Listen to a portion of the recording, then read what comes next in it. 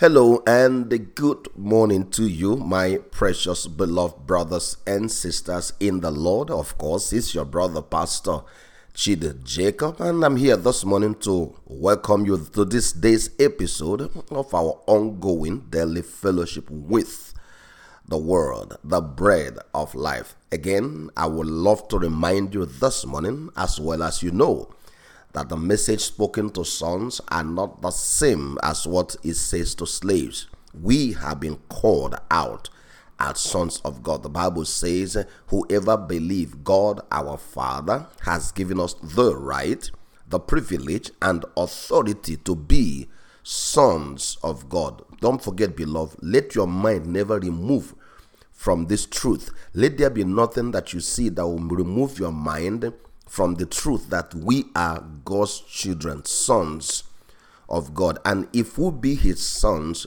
and he be our father, that brings us to another level of existence that is far beyond the ordinary, that is far beyond the animalistic natural life. That when men walk in darkness, we become their light. When there is no hope in the world, we bring hope. Praise God. Unfortunately, as you listen around and as things unfold, you hear the suggestions and solutions that even preachers bring forth.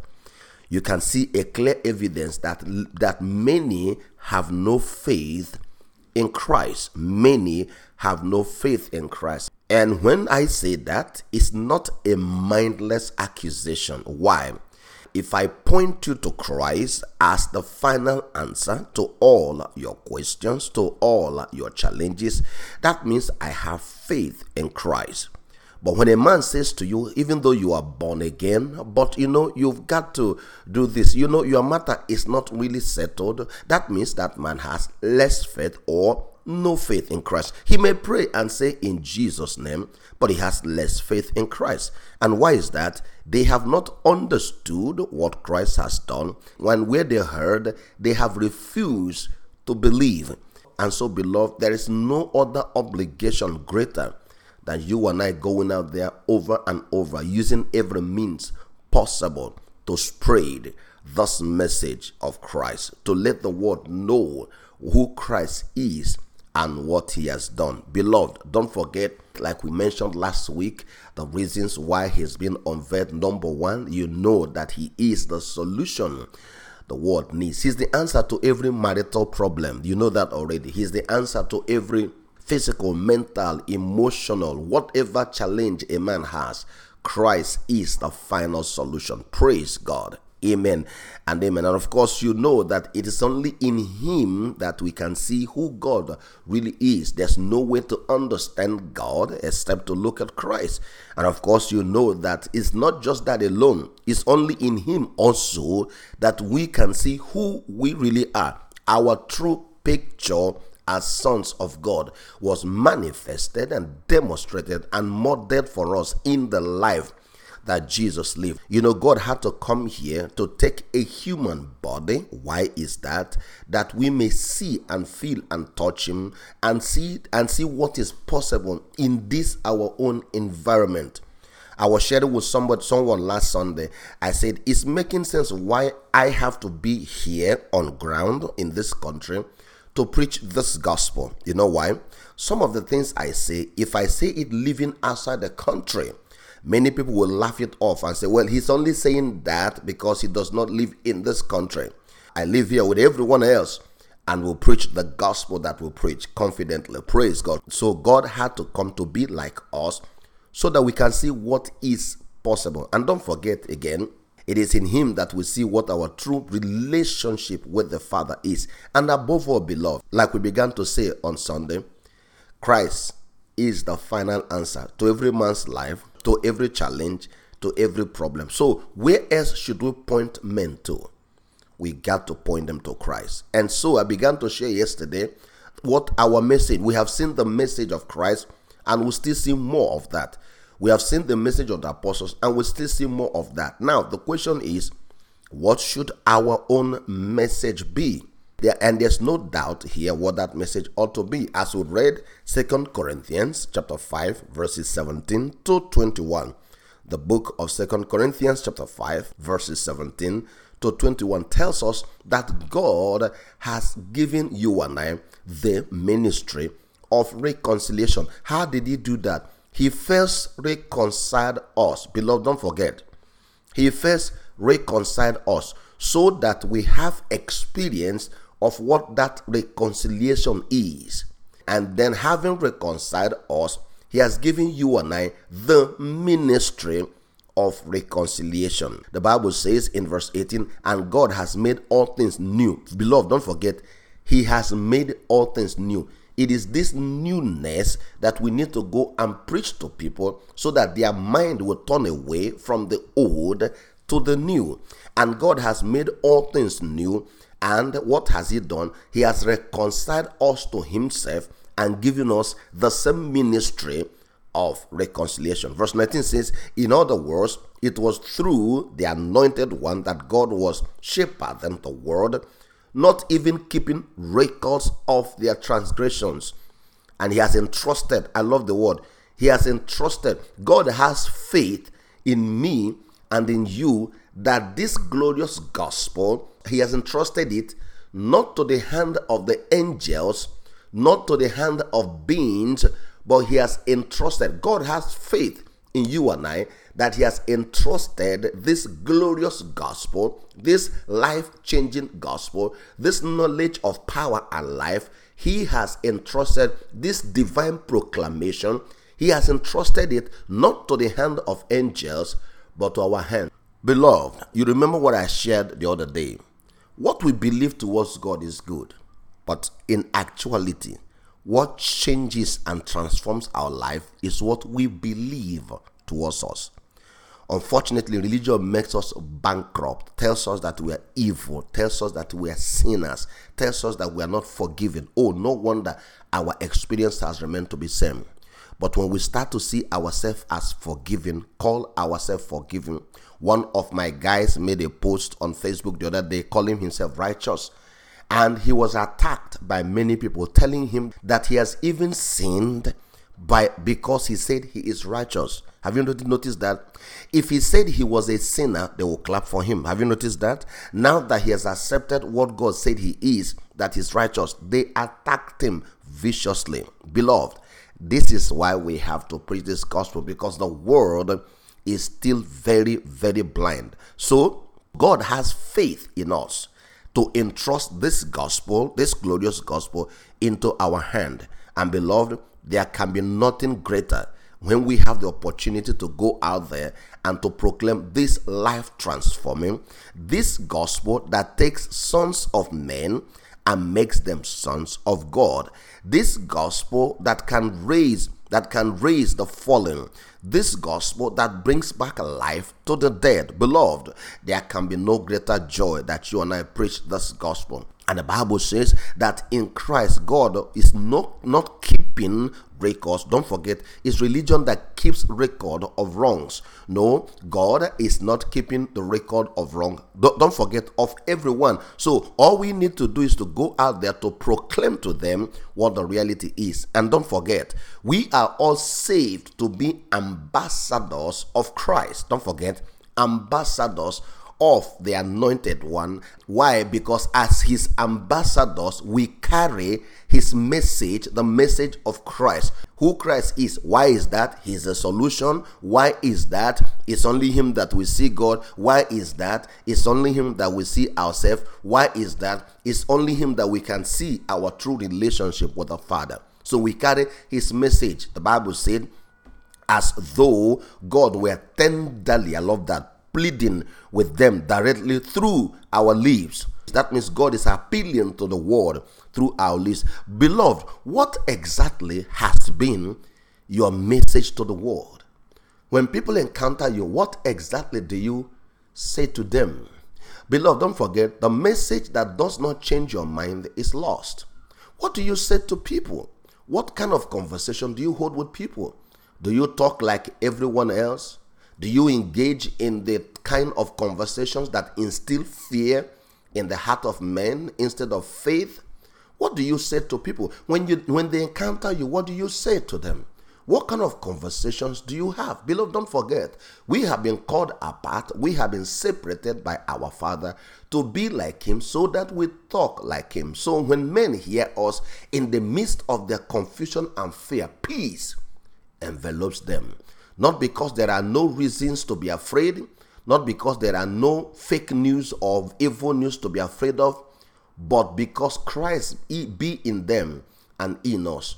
Peace surrounds us at all times. Praise God. So yesterday, I mentioned that our message is on two levels. Number one is what we say to the world. We go and we preach the gospel, the message of reconciliation, telling them, hey, no need to run away. God has paid for your sins. He has created the path for you to come back, receive Him fully. That's the kingdom of God, so that He will live in you, so that peace is no longer what you are chasing. Peace becomes your everyday living experience. Praise God. Praise God. Amen and amen. And then I promised today to mention the second level of our message. And what is that? It is to help the believers understand their completeness in Christ. We preach to continually change their mind. Remember, they changed their mind towards God. Now that they are in, don't forget, they have been used to thinking about life and God in particular ways. And so step by step, patiently, in all wisdom and maturity, we now start to build into them the knowledge of their fullness in Christ. And that's exactly what Apostle Paul spent his life doing. And we're going to see that in the scripture this morning. And that's why I began to share with everyone that the focus of our ministry is on two things. Number one is evangelism. We go out there and we proclaim the gospel of the kingdom. We go out there and we preach reconciliation back to God, not preaching them into religion, but preaching them away from religion. And the second leg of the ministry is discipleship. And you see what Brother Paul the Apostle said, Colossians chapter 1 verses 28 to 29. Colossians chapter 1 verses 28 to 29. Here's what he says. Christ is our message. So whether it is evangelism or discipleship, Christ is still what? Our message. Discipleship is not to indoctrinate people into our denomination. Discipleship is not to tell people what we believe or what we don't believe. No, the core of discipleship remains the same thing.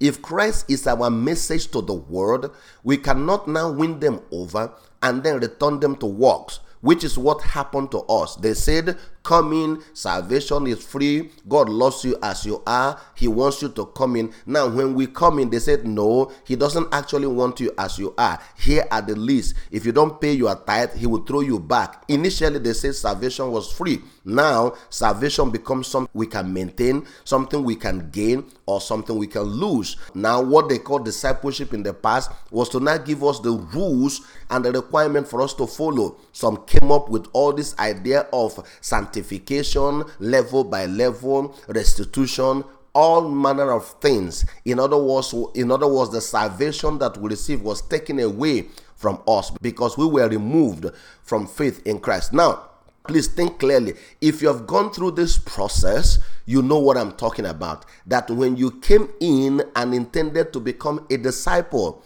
you had less faith in Christ because it was more of works that was presented to you. You were not told that if you don't win your soul, God will be angry at you. The same God that was happy to save you is now angry at you. Beloved, don't forget, whether it is outreach or inreach, whether it is evangelism or discipleship, don't forget, if there's anything you get from this message this morning, don't forget that our message must always be Christ. We cannot point them to Christ on the outside, bring them in and begin to point them away from Christ. Our message must always be Christ. So he writes here, Christ is our message. We preach to awaken hearts and bring every person into the full understanding of truth. Don't forget, if there's a full understanding of truth, that means there can be a partial understanding of truth. He said, we preach, watch this, to awaken hearts and bring every person into the full understanding of truth.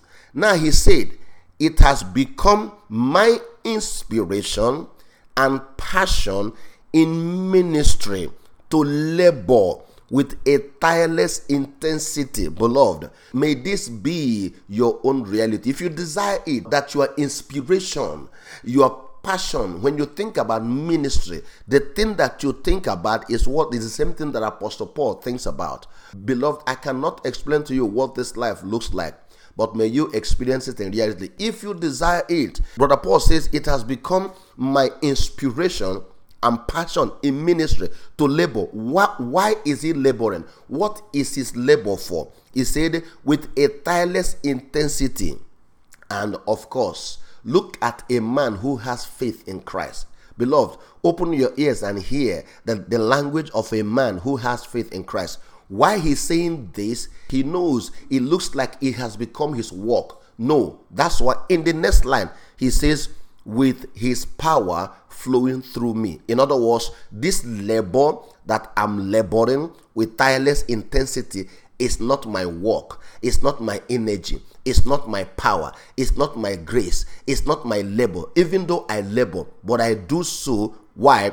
Because his power is flowing through me. Hallelujah. What a balance. He brings the glory back to him immediately. He's not hitting his hand on the chest talking about the sacrifice he has made or he has paid. He said, no, I labor with tireless intensity because his power flows through me. And now, what is the goal of it? What is the intent? What is the purpose? Why does he do that? He said to present every believer, watch this, to present every believer. So this ministry he's talking about here, this portion of it is actually to the believer.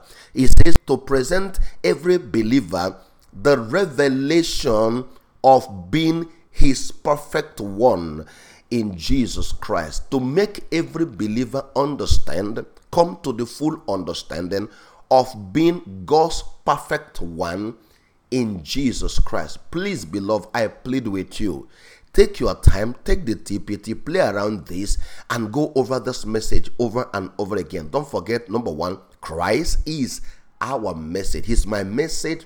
He's your message. I want to spend my time, even in the coming days, talking to you, talking to some of you. What do we do to make sure that this message is continually preached across everywhere, wherever you are? You have to find a way. You have to find a means. Don't say you cannot do it. Don't say I am not called for it.